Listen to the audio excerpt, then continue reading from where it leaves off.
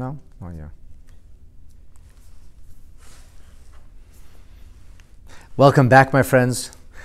Today's mindful Tanya teachings will continue to focus on the notion of passion and emotion that's supposed to infuse and charge the mitzvot we perform. And today we're going to be talking about angels in the outfield. That's just a kind of a euphemism. But we are going to be learning about angels today. If you're just joining us, I want to remind you that you need to subscribe and enable notifications. That way, you'll know when our classes are beginning and you can tune in on a regular basis. Angels, this is a tough subject to discuss. It's tough because I don't really know what I'm talking about, per se. So how will you know what I'm talking about? I know that sounds really silly, but the thing is, it isn't. It isn't because we could make the mistake of boiling the human condition down to observable phenomenon. That is to say, we could ignore our soul. We could ignore the yearning that every one of us has for something that's greater than the terrestrial, material, or fleshy reality, material, earthy reality of our everyday existence. We can ignore that. We can focus only on the notion of physical or material pleasure. We could focus only on the short journey that we undertake, this game we call life, in which body and soul are fused together, and then the soul is gone and it's meaningless, said some Greek philosophers. Epicure is the chief expositor of this, and whilst the Epicurean has come to be known today as somebody who loves pleasure, in Torah literature, it became the paradigm for Epicurus. Epicurus is the origin, according to some Torah opinions, for the word Epicurus. Epicurus is not a nice term, and it's not a nice thing to be.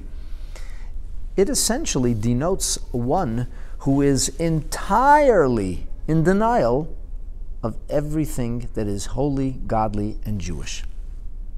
It denotes a person who believes only in the flesh. And yet, despite the fact that so many people profess only to be moved or interested in that which can give them a moment of pleasure, or in psychological terms, a release of serotonin, the truth is that we all believe. We all yearn for and know deep in the core of our being that there is something far greater than the material reality. For some, it might be experienced in their dying moments when they reflect on life and ask themselves the question, with what can I comfort myself? What that I did is really of value, is really meaningful or considered to be an achievement. Sometimes when people are in crisis and all of the typical comforts which kind of pad a person from having to deal with the truth, because the truth makes people uncomfortable. And they use lots of padding by being so busy with Narishkeit, or so busy with the immediacy of their needs, that they don't ponder the deeper, bigger questions. And then a crisis comes, and all of the things that made you comfortable, all the things that insulated you from the niggling questions that could eat away at the soul of a person and ask you to face a reality greater than yourself, all of a sudden it disappears. What's people's most natural reaction? You heard the expression, there are no atheists in the foxholes. Why not? Because the foxhole is a paradigm for a situation in which life flashes before your eyes, and the things that you usually are able to pad or create a buffer between yourself and the deeper truisms suddenly have dissipated, and there's a profusion of faith. We are to be sure, spiritual beings.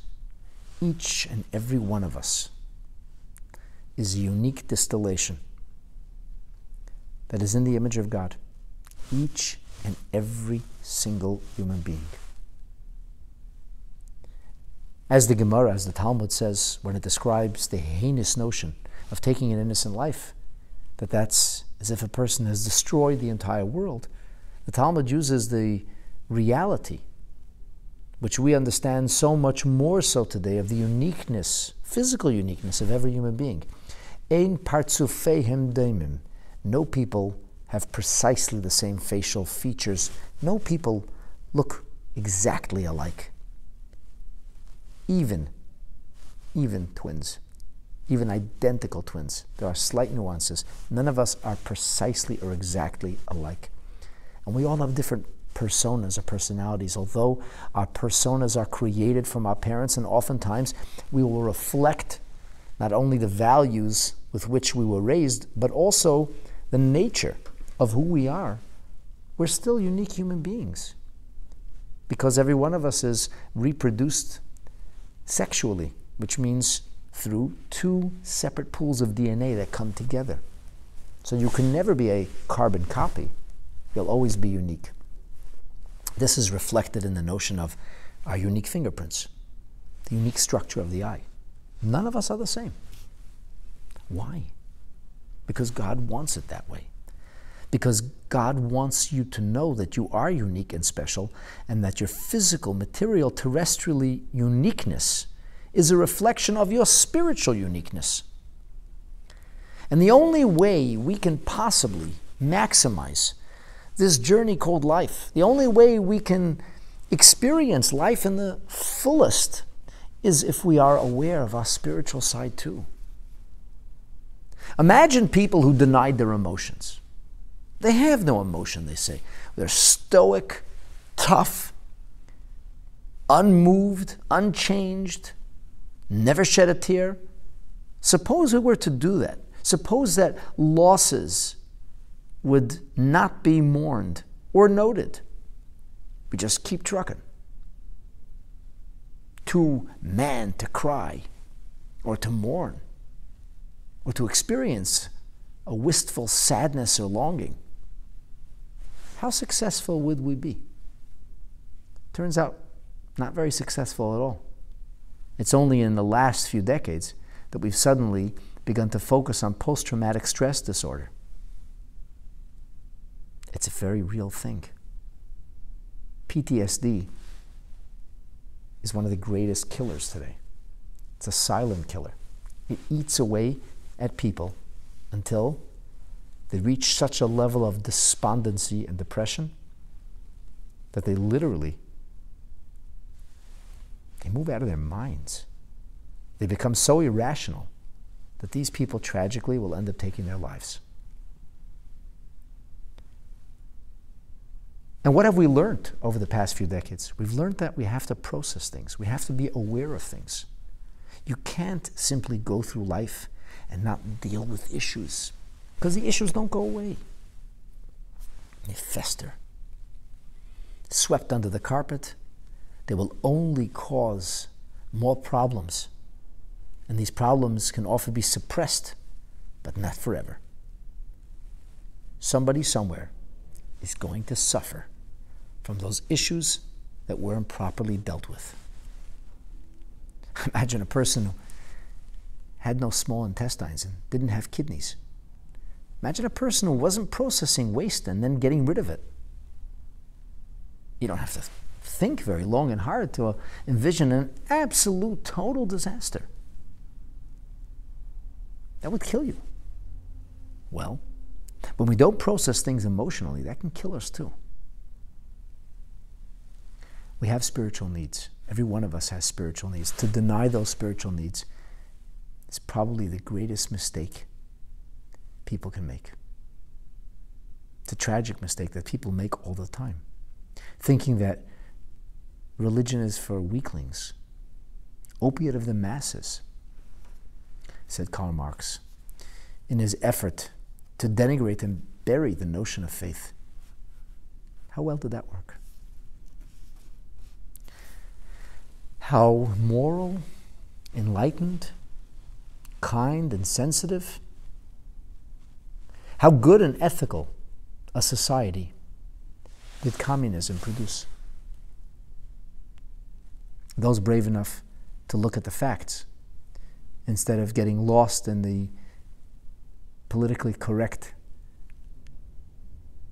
mumbo-jumbo, pie in the sky, ivory tower of reality. Those who are dealing with actual reality know that it didn't work. It didn't work not only because it denies basic human instincts like competition, a desire for excellence. After all, capitalism taps into some of the very base elements of the human condition, even like greed or envy. We aren't able to transcend these things. We are able to transform or sublimate these things. And to do so fully, my dear friends, one needs to have faith and a faith system. It's a divinely ordained algorithm which enables us to harness and to express our deepest and fullest self. It works. It's been around for longer than all the other isms. Our Yiddishkeit has been burning brightly, shedding light for 37 centuries. And for all practical purposes, our present iteration, since Matan Torah 3,332 years ago. So we could ignore the notion of spiritual worlds. We could ignore the notion of our soul. We could ignore the reality or truth of angels, and we could simply turn our backs on God. That possibility is yours, and it's only yours because you're alive in this terrestrial realm. Should you be living in a different space, in a different dimension, it would no longer be possible because you know the truth. But here you don't. Here, you're only aware of what you can appreciate through your five senses, although sometimes a sixth sense tells you there must be something else afoot. I really don't mean to take you down a garden path or introduce anything tangential to the subject. I'm just making a case for our study today, which is about totally spiritual realities that I can't know what I'm talking about because I'm stuck here in this world along with the rest of you. You and I once lived in a different dimension, but part of the process known as birth necessarily meant letting go of that. As small infants, we have distant memories. According to the author of the famous Friday night Shabbat Eve hymn, 𝘓𝐷𝐷𝐷𝐷𝐷, the Alkabats, he says that the reason that people sing to babies and the reason that music appeals to even small infants, lullabies. Well, the first lullabies ever talked about are the Midrash descriptions of how Mother Sarah would rock Isaac to sleep. And Jewish people famously had lullabies that were filled with spiritual messaging for infants who couldn't possibly understand. And yet, we sang these lullabies. The Rebbe talked about the notion of 𝘔𝘮𝑘𝐄 a beautiful Yiddish ballad that really for centuries Jewish women would sing to their children as they put them to sleep. It's about Torah is the best schera, is the greatest or most rewarding merchandise per se, the most rewarding pursuit, because we believed as the neshama hert, the soul is able to hear things like this. And there's a part of our Yiddishkeit that isn't taught. But as Rabbi Jonathan Sachs, 𝘔𝑍𝑐ℎ used to say, a part of our Yiddishkeit that can only be caught. And we catch that from our mothers. They are the ultimate providers of the foundation of who we become as human beings, who we become as vibrant members of Am Yisrael. And the 𝐓𝐿 says that music is an earthly reflection of what is described, obviously in anthropomorphic terminology, as the singing of the angels. The 𝐓𝐿 says that small children, infants, just weeks or maybe months old, can still remember, can still relate, are still yearning for that reality which slowly ebbs away from them. And as we become more mature, and as our minds develop, and as the child begins to have a self-consciousness, aware of itself and its surroundings, and how it relates or communicates with it, the more it forgets where it came from, or the previous iteration, the previous dimension in which it lived. I have no recollection of angels. Angels have nothing to do with the Hollywood imagery that you might have become familiar with, which are based on the frescoes of the Impressionist paintings or the Renaissance painting. It's not about that. It's not about people with wings. That's patently ridiculous. Those are people's with chickens' wings sewed onto them. They're not angels. Angels are not people. Angels don't have bodies. Angels don't have corporeal realities. Angels don't really have moods. They're not stuck in the vicissitude of time, and certainly not in space, as are we. It's a different kind of creature. So why are we talking about angels? Because it's true, because it's real, and because there's an element of us that also comes from that dimension. And the only way we could possibly understand, to some degree, our own inner self, the only way we can listen to our own inner voice, the only way we can respond to our own inner rhythm, is by intellectualizing these concepts, which are by and large beyond the purview of our full grasp, because we don't have an experiential backdrop to place it against. As Maimonides, as Rambam said, a deaf person will never be able to appreciate the beauty of music, because being born hearing impaired means he or she simply can't relate, has never experienced the beauty of music. The person who was born without the ability to see could never understand the beauty of a magnificent or glorious sunset, could never appreciate the nuances of colors and of the synergy that one might create with them, because they never had the experience of seeing a sunrise or a sunset, because they never were able to see a beautiful picture of something that stuns the senses and shocks the soul. So they can't really relate. You can speak about these things, and they can even speak about it. People who are hearing impaired and people who aren't given the gift of sight can even write poetry about these things. And there's something very beautiful about it. Something very touching about the person who doesn't have those gifts for reasons unbeknownst to us, and yet is able to wax on about them. Well, that's kind of like us. We are really hearing impaired and essentially legally blind when it comes to things in the realm of the spirit. Truth be told, the notion of sight or audibility doesn't apply to any of that. We can't fathom that. We're stuck in our present reality. But it's liberating when we learn or intellectualize ideas that are somewhat beyond us, so we can speak about them intelligently.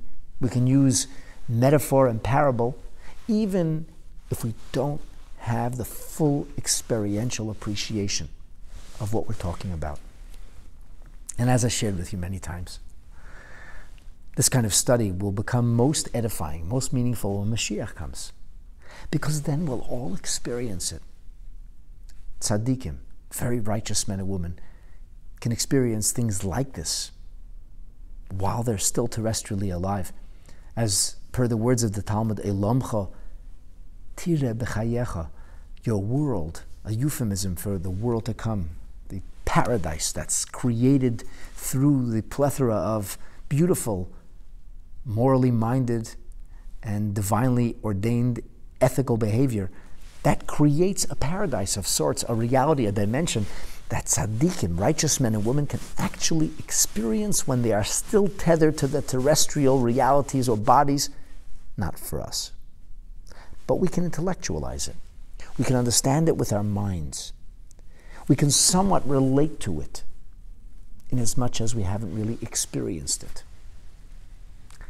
And when Mashiach comes, we will say, aha, so this is what that really meant. So now I experience the things that I learned.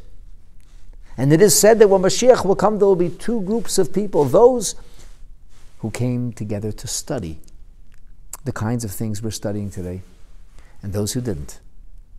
I'm talking about Jews who are educated, involved in the pursuit of divinely ordained knowledge called Torah, but those who don't study the mystical dimension of Torah.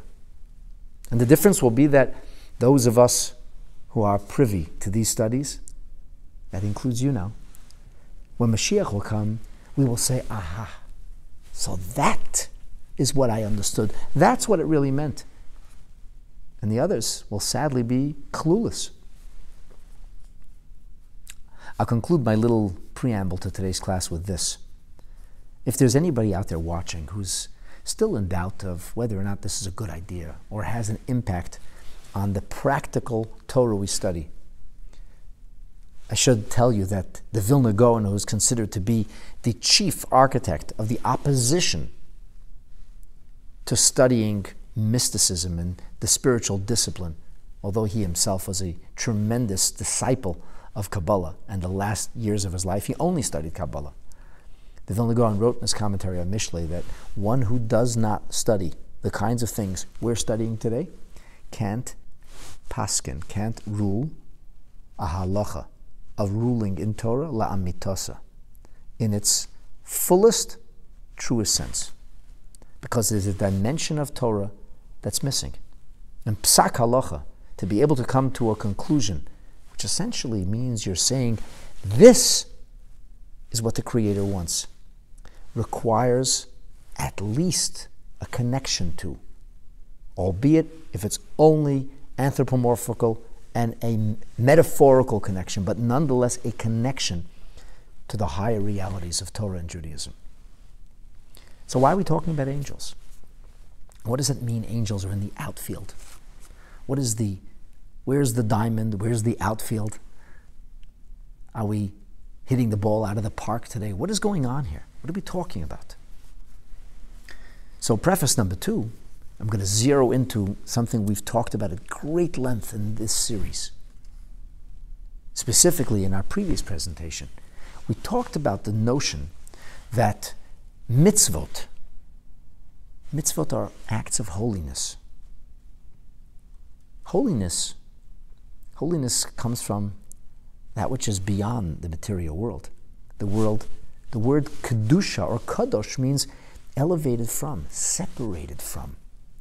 There is something that's separated from this world meaning the world that's generated by nature, which means concealment in Hebrew. Teva means sunken.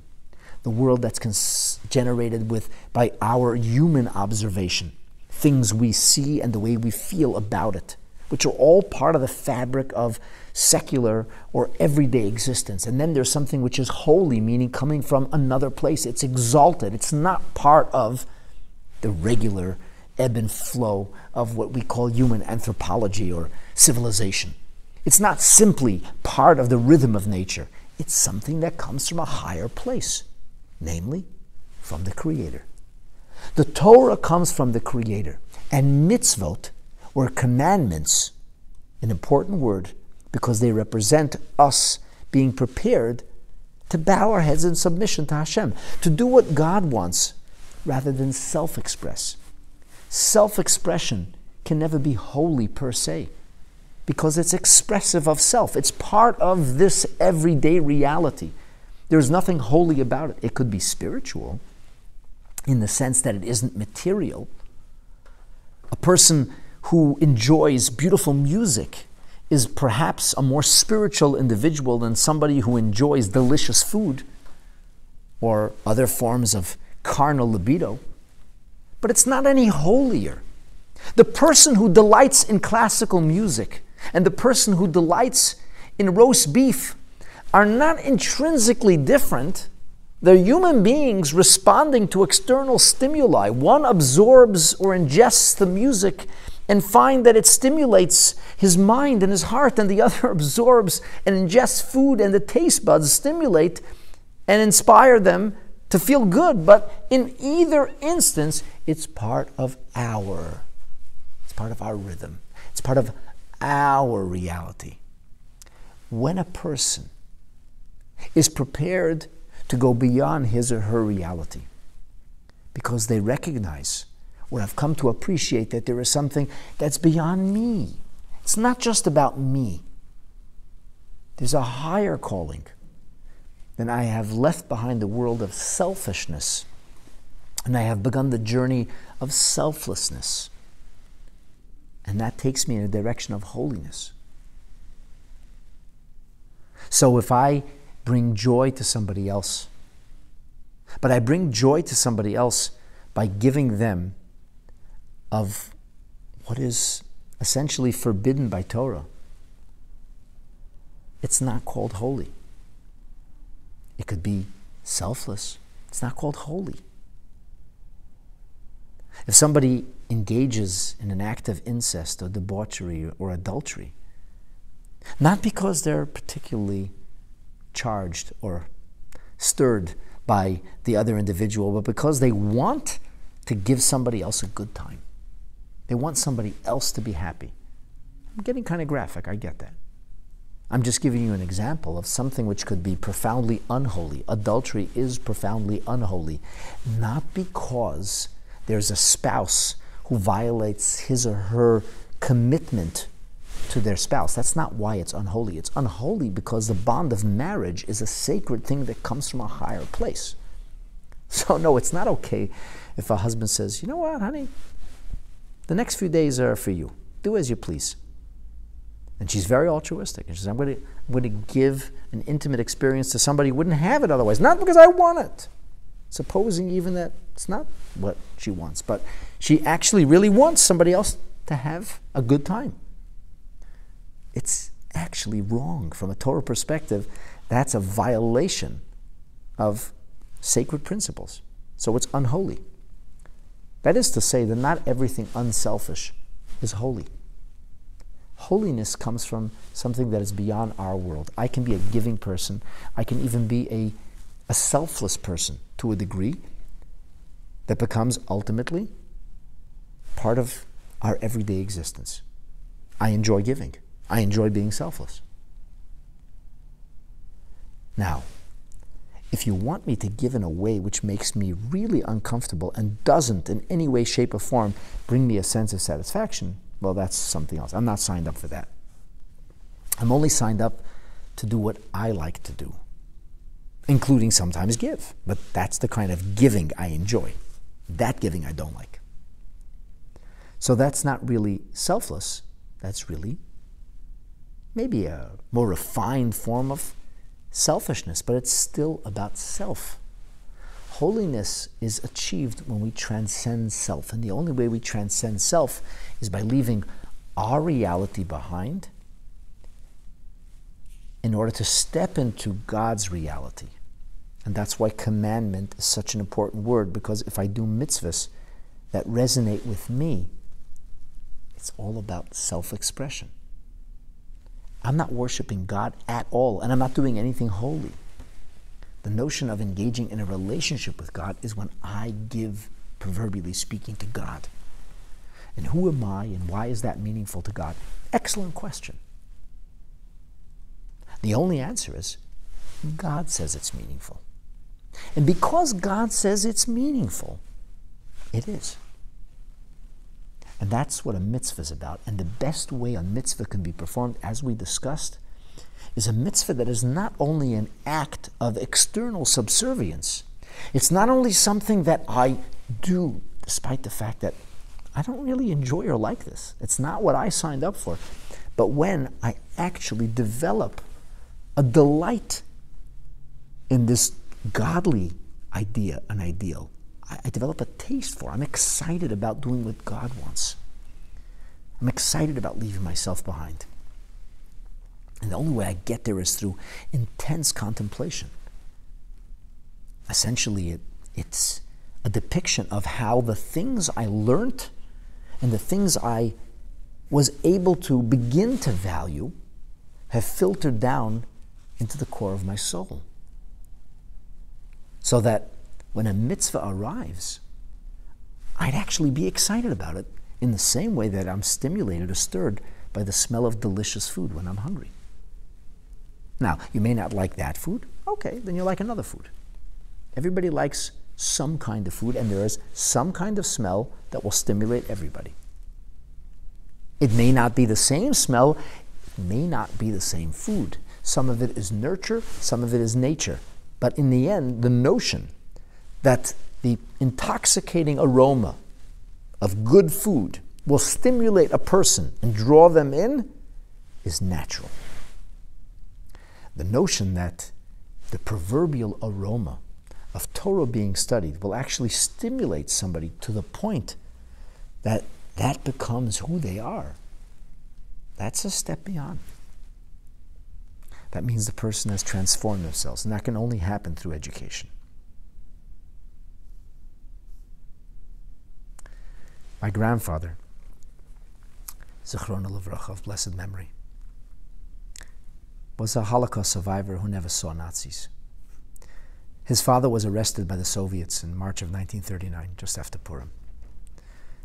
And after tortures, in a false court case, he was accused of leading rebellion, sedition against the Soviet juggernaut, the communist enterprise. The last rabbi of Kiev, my great-grandfather, was sentenced to several years of isolation, exile. He was sent away to a tiny hamlet called Nikurgan, which is in the northeastern area of Kazakhstan. Not much grows there. Very hard to survive, especially if you aren't one of the indigenous people. And the indigenous people were not particularly impressed with these visitors sent to live amongst them. Many people died of starvation, of loneliness, of heartbreak. My great-grandfather was sent away to this distant village. And at some point, my grandfather was a teenager, and his mother and their sisters decided they would go and join him. Had they not, I wouldn't be here, because just a few months later, for 3 consecutive days, the Nazis and their willing executioners and henchmen, the locals, massacred the entirety of Kiev's Jewish population in open pits, in a ravine called Babi Yar, before the Nazis perfected their art of murder with the gas chambers. The Jews of Lithuania, White Russia, Belarus, Ukraine were simply massacred. Many of them from bullets and many of them from being buried alive. So my grandfather survives the Nazis because he leaves Kiev before the Nazis get there, guided by a higher hand. And there's tremendous deprivation, especially as the war intensifies. And the story is that one day he was desperate, looking for something to eat. And near the train station, near the train tracks, he hears a sound of some kind of living thing. He thought perhaps it was an animal that had been injured. Maybe it was something that could feed them and keep body and soul together. And so my grandfather climbed down into this icy embankment near the train tracks, and he saw something moving in the snow. And to his horror, it wasn't a goat or a cow. It was a human being, bloodied and broken. It was a fellow Jew. My grandfather could see that it was a Hasidic Jew. And he carried him in his hands. And he brought him to the tiny dwelling where they were. And they tried to wash him and clean him. He was in a coma. They tried to put a little bit of liquid between his lips. They didn't know if he would survive. It was bitter cold, and there was an oven that kept this tiny place warm. And they laid him on top of the oven to give him the maximum amount of warmth and covered him with whatever blankets they had. And he was delirious, murmuring things. But after several days of literally being between heaven and earth, he opened his eyes. My grandfather had smuggled a tiny Gemara into exile, Masechet Kesubas. It's called Shas Katan. My Zaydi was a baki in this Masechet, because that's what he did with his father. They studied Torah together all day. And they were learning out of a tiny Gemara, sitting and learning together. And the man wakes up after being in a coma for 3 days. And he says, Oi, milerent, nemt mich euch arein. Oi, he says, you're learning Torah. Take me into. He didn't ask for food. He didn't ask for respite from pain. By nurture, and ultimately by nature, he had been trained to have a love for Torah study. They later discovered that he was the Rav of a southern Polish town called Yardenov. He had escaped the Nazis, and a group of peasants saw this Jew amongst them on the train and decided that it would be a good idea to kill him, just for sport. So they beat him to a bloody pulp and threw him off a moving train, leaving him for dead. And had my grandfather not chanced upon him, as if anything's a chance, he would not have survived. He did survive. He was a tremendous, tremendous Talmid Chacham. And he later met a son who survived the war, although his wife and the rest of his children were killed. I think maybe 2 sons survived. And he later lived in the Lower East Side. My father remembers, at a certain point, I think this man himself showed up at my grandfather's house. He heard that my grandfather had moved to New York. And he wanted to see him and thank him for saving his life. And he came, either he came or his son, and they wanted to give him money. My grandfather had no parnasa at the time. And he was offended. Like, you think I'm going to sell my mitzvah for some money? He refused to take a penny from them. It's interesting, when my Zaydi was here, he was here once, I asked him to tell a story from his the Holocaust years. And this was the story he told. And incredibly, my father was here on the eve of his shloshim, because my son was named after my Zaydi, my Binyamin's bris was the next morning. And my father sat down after to share a few stories, speak about his father, and he told this story. I found it very compelling.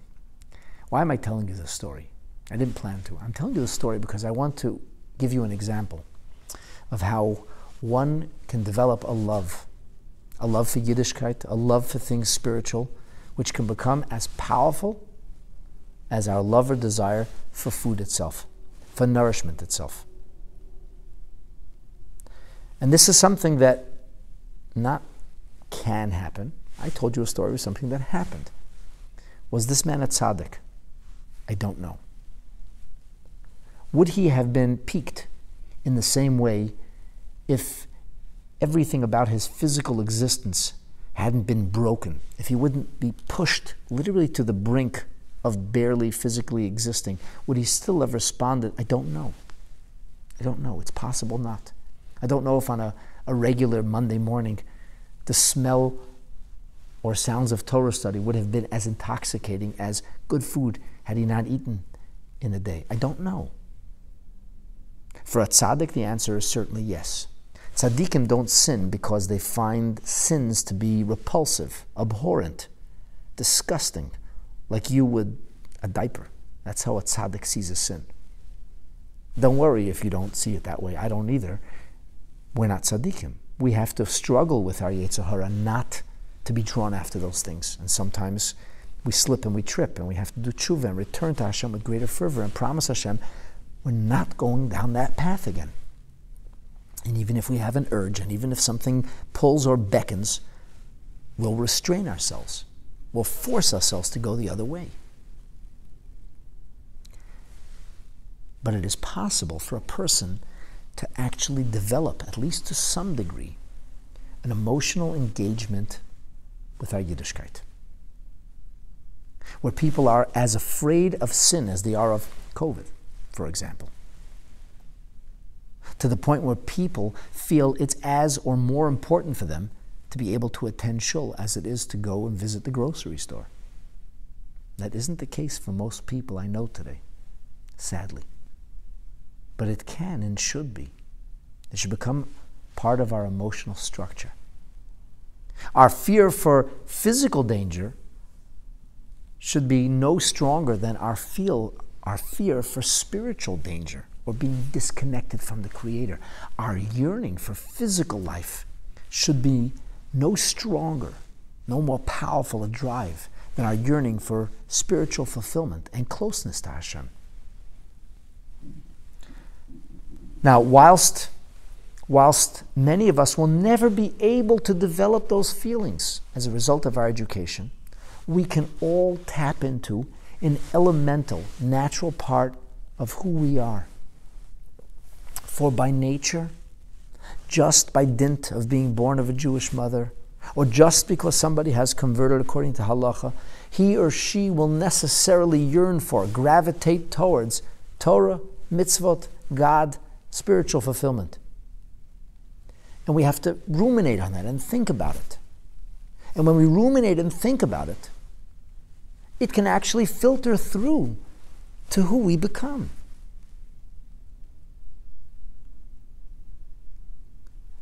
I had a conversation just a little while ago with somebody who was considering conversion for a variety of reasons, probably not the best, but nonetheless. And I said to this individual that it's not about adopting Jewish observance for a little while so you can pass a test.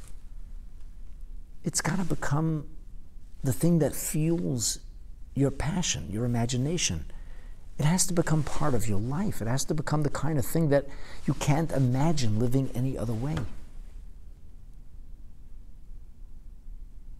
A really committed and observant Jew prefers death to a life that is empty of spiritual pursuit and mitzvah fulfillment.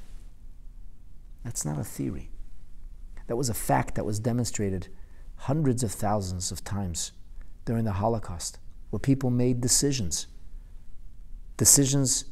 whether it was a question of losing their little bit of Yiddishkeit they could maintain, to grasp the straws of material survival, and they wouldn't let go of their Yiddishkeit.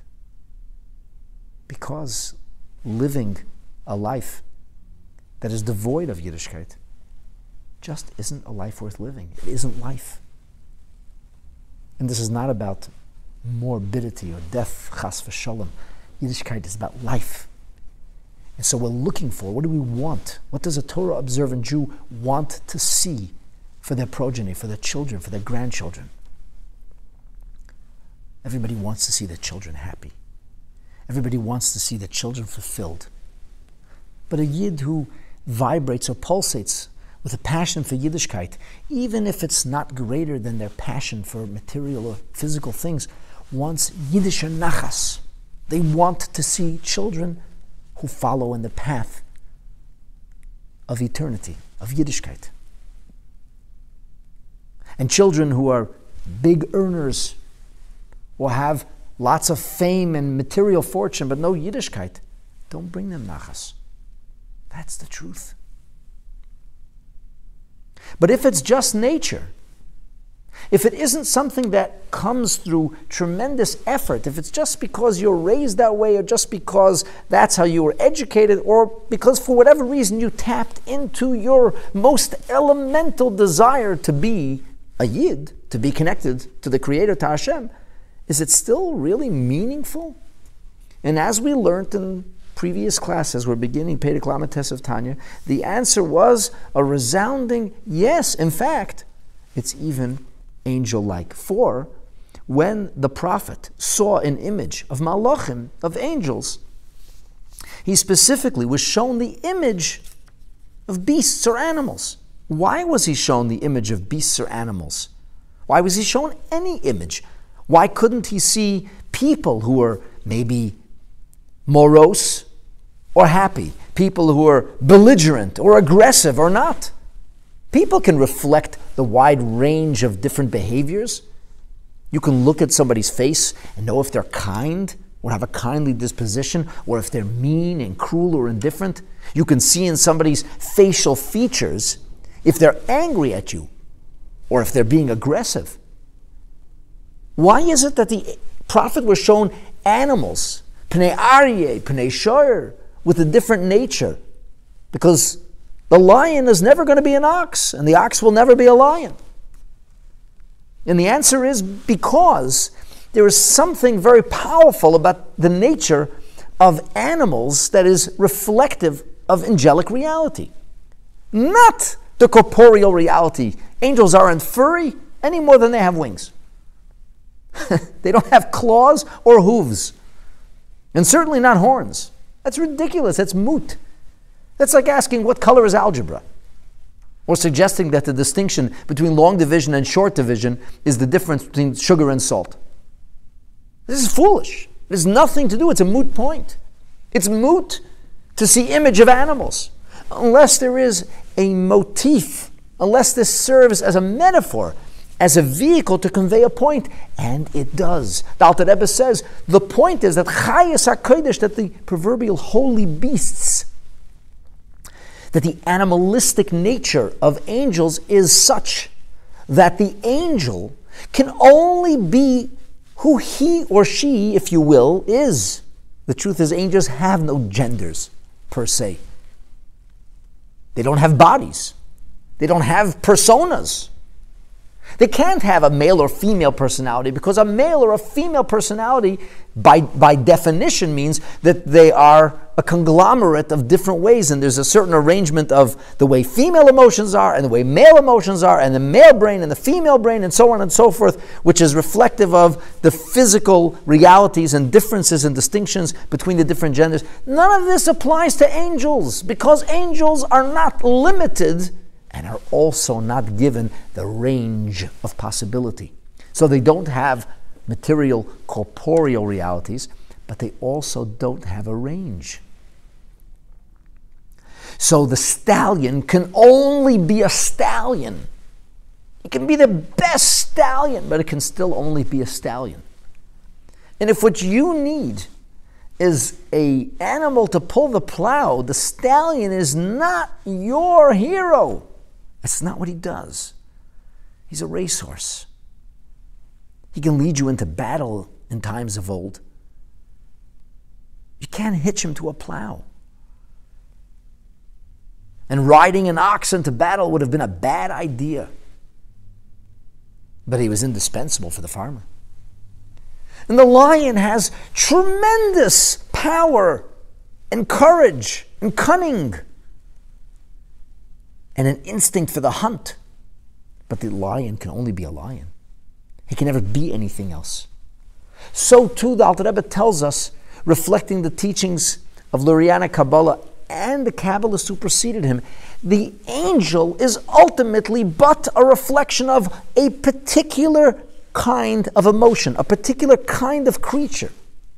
The angel of Ahava pulsates with tremendous fervor and love, but that's all it can do. It has no range of possibility. The angel of Yirah, of awe, can only express its awe before God. It can't really go beyond that.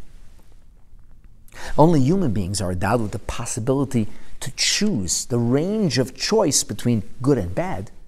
And then even when it comes to asay tov, to how we do a good thing, we can choose the methodology. We can choose not only the decibel, or not only the intensity, but we can choose even what kind of service we're going to serve Hashem with. And that's very meaningful because every one of us is predisposed, personality-wise, to kind of lean in a certain direction. Real avodat Hashem comes when we transcend that. A very powerful paradigm of this, the Rebbe says, is the story of the Akedah, the binding of Isaac by our father Abraham, whose spiritual proclivity always leaned towards kindness, engagement, giving. And here Abraham was asked to do something that required the greatest indifference. It seemed really as utter cruelty, the opposite of kindness. And only then Hashem says, Ata yodaiti. Only now do I know 𝐀𝐍𝐆𝐄𝐿 ata, that you really and truly respect and revere God. Only now? Avraham Avinu is 130 years old. Only now? Really? He's 137 years old. He's been on this path for 134 years. He spent an enormous amount of time hiding, fearing for his life as a child. He was cast into a fiery furnace of which nobody expected him to survive. He was tormented. He was beaten. He was abused. That was just his childhood.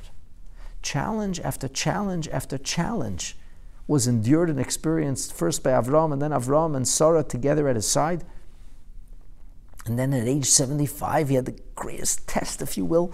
God said, now that you're finally successful and you have a ministry that's flourishing, time to go and move. Just pick up and go. Where are we going? Don't ask questions. I'll tell you. Lech lecha. And that's where the Torah's narration begins, because here Avraham Avinu has to really step outside of himself. But he continues to do what Avraham does. And he has a hard time when he has to do things that Avraham doesn't do, like get rid of his son Yishmael because he's trying to sexually abuse and even kill his kid brother Yitzchak. Avraham doesn't do those things. He doesn't excel at discipline. Sarah does, not Avraham. But he's got to do it, and so it's one of his tests. But the greatest test is to see, can Avraham do something that is totally un-Avraham-like. The Akedah is the most un-Avraham-like thing he was ever called upon to do. If you can go through with this, Avraham was prepared to. Ata yodaiti. That is the greatest sign of spiritual courage and mettle.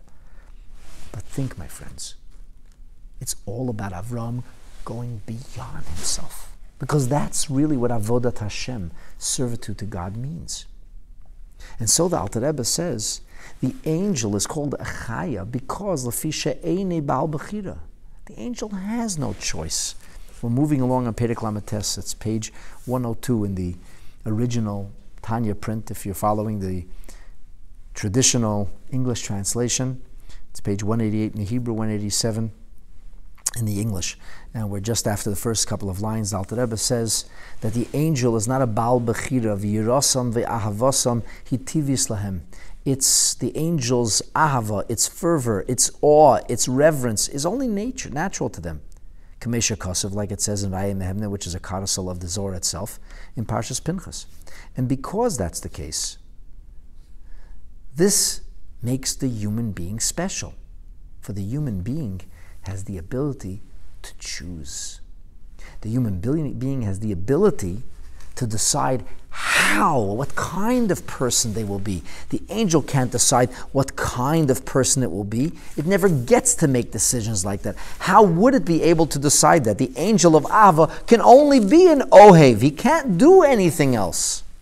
And therefore, because he doesn't have that virtue of intelligence. Not that angels aren't intelligent, that would be ridiculous to say. The Rambam himself speaks about angels in the laws of foundations of Torah, Yesodei Torah, the beginning of the book of Mishnah Torah in the 2nd chapter, and he says that angels are brilliant. They have a consciousness that is beyond yours and mine, or even the greatest geniuses amongst us. In the Rambam's words, Chaim umakirim es haboire. They are alive.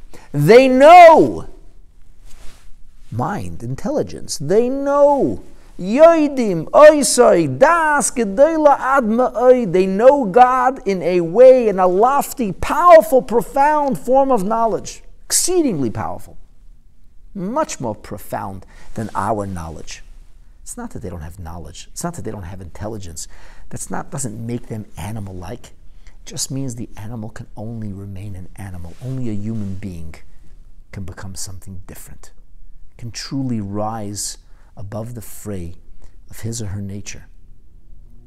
And angels can't do that. In other words, its intelligence doesn't change who it is. It can't change who it is.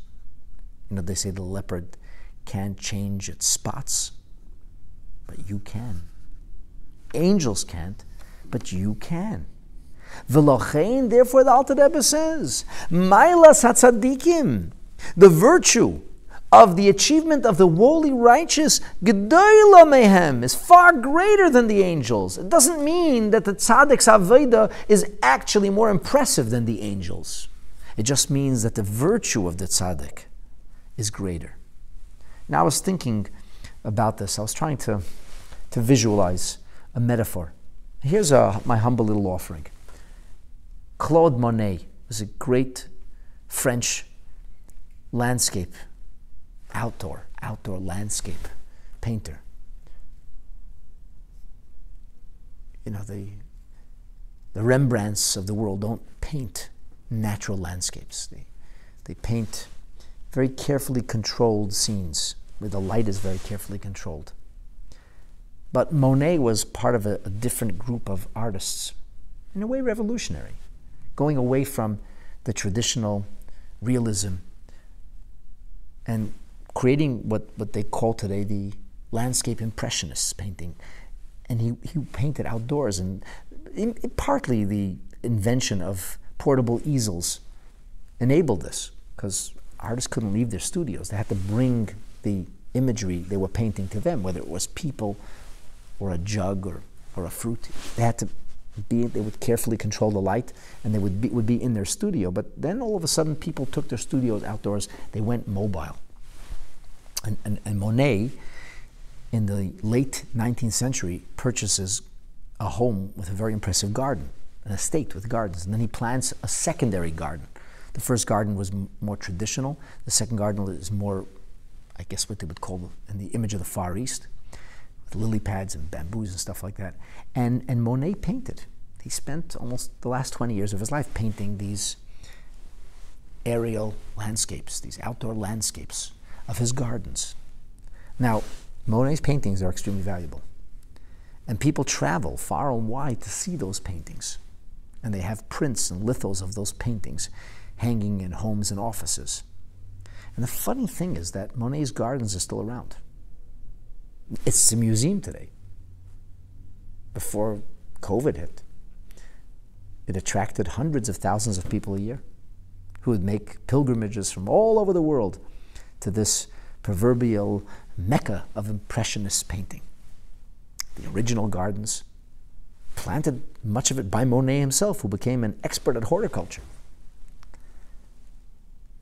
And despite the fact that we have incredible cameras today, in fact, we have greater capability on a little iPhone camera than the cameras that were around when I was the fanciest cameras around when I was a kid. The cameras of the 70s have got nothing on an iPhone. And it's just one of the many functions of this little tiny piece of machinery. Today they have the most sophisticated forms of photography. Why would somebody need Monet's paintings if you can just take a picture of the very same garden at any time of the day or in any season? And anybody who actually values or appreciates that question does not value and appreciate art. There's something about art. There's something about this was a human being, and he captured it as he saw it. This was the gardens that Monet saw, with his incredible talent and his unique ability to relate to the soft colors that can be found only in that part of France. The very soft way there's an interplay between heaven and vegetation, between water and soil. I'm not only, by the way, babbling, psychobabble. I actually do have a little bit of appreciation for art. I have some artistic talent. This is real. It's a real thing. I would tell you that the avodah of a tzaddik is a Monet. And the avodah of the malach is the most exquisite camera you can buy today. Now, it is true that today there are also photography. There's photography that is an art form. I get that. It's about the angle. It's about the light, even when you can't control the light, a way of capturing the light. And there is an art form to it. And I'm using this example specifically because there are angels that are somewhat human. We'll talk about that in a moment. But as a rule, we don't look for pictures of Monet's gardens, even though they're far more precise and maybe even exquisite. We're looking for the paintings that Monet produced. So the avodah of the tzaddik is not necessarily greater. He doesn't serve Hashem with a crisper picture, but it's a human picture. It's a human being who struggled with weakness and foibles, with a world that's filled with derisive and abusive attitude towards he or she who seeks spirituality. And it's about being able to overcome the minutiae of politics and pettiness and people, and yet to still be a contributing member of society and to be a paragon of positivity, despite all of the negativity around you and the circumstantial things that can bring you down, and yet that the tzaddik can live within all this and have all these needs and be able to transcend it and ignore it. That's truly divine. That's why we are created in the image of God, more so than the angels. The angels can't really change themselves, so it's not to say that angels are dumb. When we say that they don't have seichel, it means they don't have the ability to change themselves through the things they know or learn of. And here the Alter Rebbe sends the angels to the outfield. He says that modern neshamas tzaddikim, that the place that tzaddikim, so to speak, dwell in, and obviously we would only see this in the afterlife. Where do tzaddikim go when they leave this dimension? But the fact that they can go there, or that is their destiny, that is the destination, if you will, is indicative of the notion that that's where their source is. That's where they're able to go to. And because the tzaddik's able to go to there, or will be there, then the tzaddik on some way is always living there. You know those water towers that dot the highway? That's water being pumped up as far as the highest towers or dwellings in that town so that they still have water pressure, because when the water goes down, it can only come back up as far as it came from. And that's why the Beit HaMikdash was not in the highest plateau of Jerusalem's hills, but slightly lower than something called Me'ein Itam, the spring of Itam, which may well be what they call today in Israel Armon HaNasich. That's what archaeologists have discovered over the last couple of years. They think that the Pasha's palace, or later what was the palace of the provisional governor, be it Ottoman or British, today it's a lookout, the Haas Promenade lookout, that is the origin of this Ma'an, of this spring, so that there will be water pressure, because the natural water pressure is what washed the floors of the Beis HaMikdash. But this is a subject for another day. Bottom line, you can only go so high as to your source. The source of tzaddikim is in the world of what's called Yetzira, of Bria, whereas the source of Malachim is only in Olam HaYetzira. Now what does that mean? So when God first begins to create the world, at first creation has no independent existence altogether. There can be nothing other than God. The light is so bright, everything else is eclipsed. The first reality is not a reality at all. It's called Atzilus, like pre-consciousness. It doesn't even exist. In order for later reality to emerge, there has to be some kind of precondition. Atzilus is that precondition. Atzilus is a pure reality where the only thing that's really felt or known is godliness. So it's not called a creation per se. But the next dimension is called Bria, where now there are creatures that seem to be somewhat independent of divinity. They don't really have the freedom to choose. There isn't the possibility of evil there, but there is a they. They have no form. They have no specific expression. Nonetheless, they are. That's the world of Bria. The world of Yetzirah is where that reality is no longer in a state that's bullion, but it gets formed. It's not a lump of metal, it's a knife or a fork. It has an identifying mark to it. And that's when it's distanced from God, so that it can not only be, but it can be a something. So tzaddikim can get to the world of Bria. Why?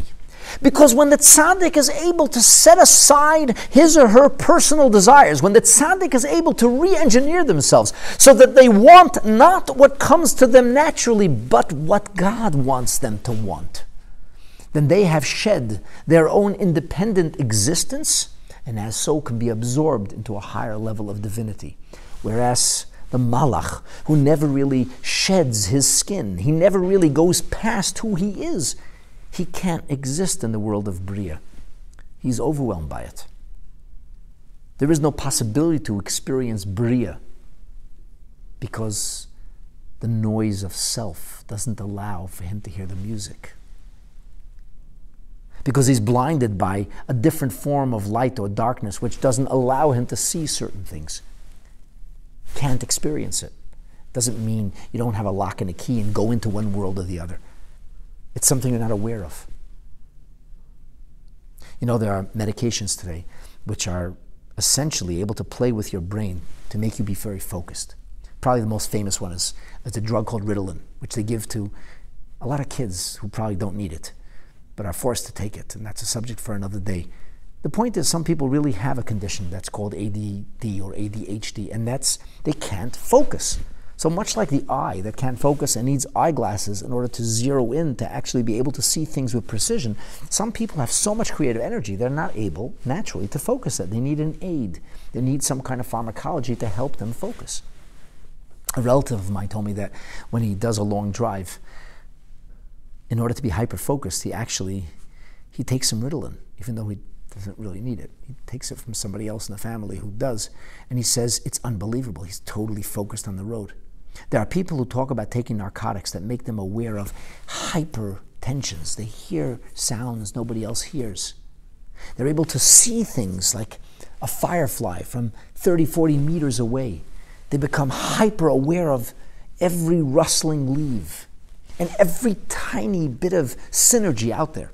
Whereas you and I are so busy living, we have no time to notice all these things. Now, by and large, when you choose to smell the flowers, that's meaningful, so to speak, because that's your accomplishment. You can train yourself to smell the flowers. You can train yourself to be in tune with nature. When you're just taking a narcotic or using some kind of foreign substance to get there, it never really changes you. And it's only about an experience where you didn't really do this. You checked out, in fact.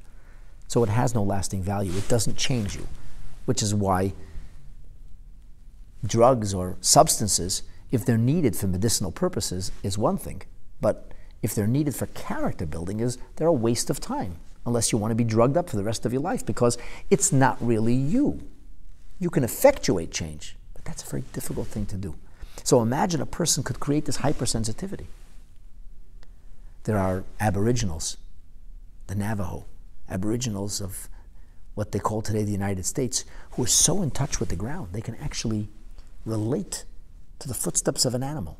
The Navajo hunters could know of an animal that was in a distant place. In Israel, some of the tribes that lived there for a long time, called the Druze, are so in touch they can know when the earth is disturbed. They're perfect for the IDF and the border control. It's not narcotics. It's a sensitizing of self.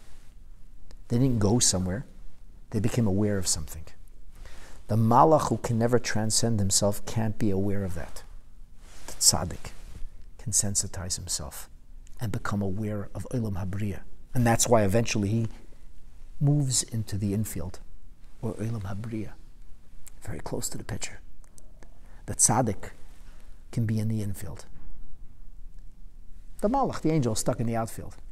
He's in the world of Yetzirah. He's in the world of formation. He's too aware of himself to be keenly in tune with a higher and truer reality. And now the Rebbe says in the footnote, this is with ordinary malachim. But yesh malachim elyonim, there are exalted spiritual creatures, angelic realities, an Olam Abriya, Shavedasim b'dechilu v'rchim sichlim, whose servitude to Hashem is necessarily somewhat choreographed, developed. They actually do, to some degree, leave their nature behind. They're not just responding to the ebb and flow, the tug of nature. They're actually able to rise above it. Alter Rebbe says, this is 𝐓𝐇𝐄 𝐎�𝐓𝐅𝐈𝐄𝐋𝐃, as it says in 𝘊𝐮𝐼, which is the another codicil of the Zohar, named after Moshe Rabbeinu, who was called the shepherd, the faithful shepherd, or shepherd of faith. There are two kinds of these creatures, holy beasts, if you will. There are tivim v'sichlim, those who function only by rote, only by nature, only revealing the inner rhythm that is already there.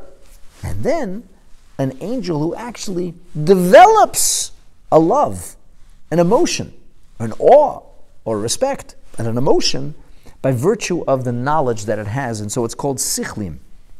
𝐓𝐇𝐄 𝐎�𝐓𝐅𝐈𝐄𝐋𝐃, as it says in 𝐓𝐇𝐄. And 𝐓𝐇𝐄 actually, it specifically says that the masichlim are connected to the world of Bria, and tivim, or natural angels, the angels who are in touch with their inner natural rhythm, are an Olam HaYetzirah, which, as many students of Tanya point out, this becomes then, even though this is a bit of a chiddush, it's a novelty, the way the Alter Rebbe frames Malachim and Tzadikim, where Tzadikim living in Bria, and then the notion of Malachim living in the world of Yetzirah, that this is a proof for it.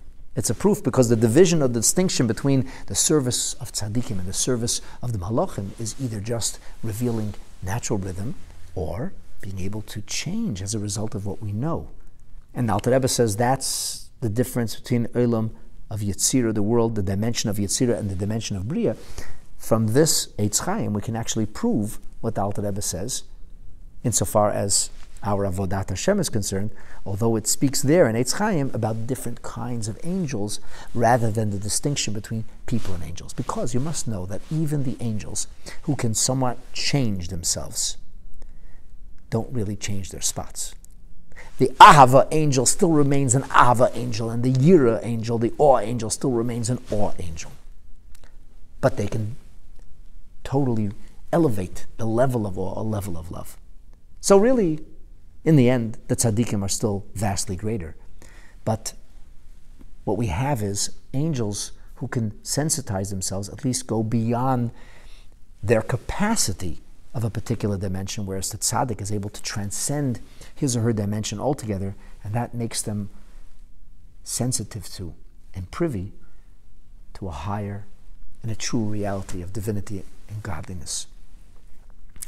If you're still with me, thank you. Thank you for allowing me to share these words of Torah, these words of spirituality, and I hope inspiration. For the more we talk about and intellectualize these notions and ideas, the more we should value the opportunities we have to overcome our circumstances rather than be defined by it. To yearn to achieve greatness, to accomplish what we would call spiritual virtue, by dint of the choices we make and the efforts we invest in transcending ourselves to come closer to the Creator, and in the end, 𝘊𝑒 kol ha'adam v'tachlis b'riyasei. This is really who we are, or who we should be. It is the purpose of our being. It's the reason for our existence. And the more we work at this, the more we are able to effectuate change, even if we don't see it, and the closer we come to the time that all of this will be experienced and visualized, to the time that we'll say, aha, so that's what we learned together in our Tanya teachings. Thank you for joining.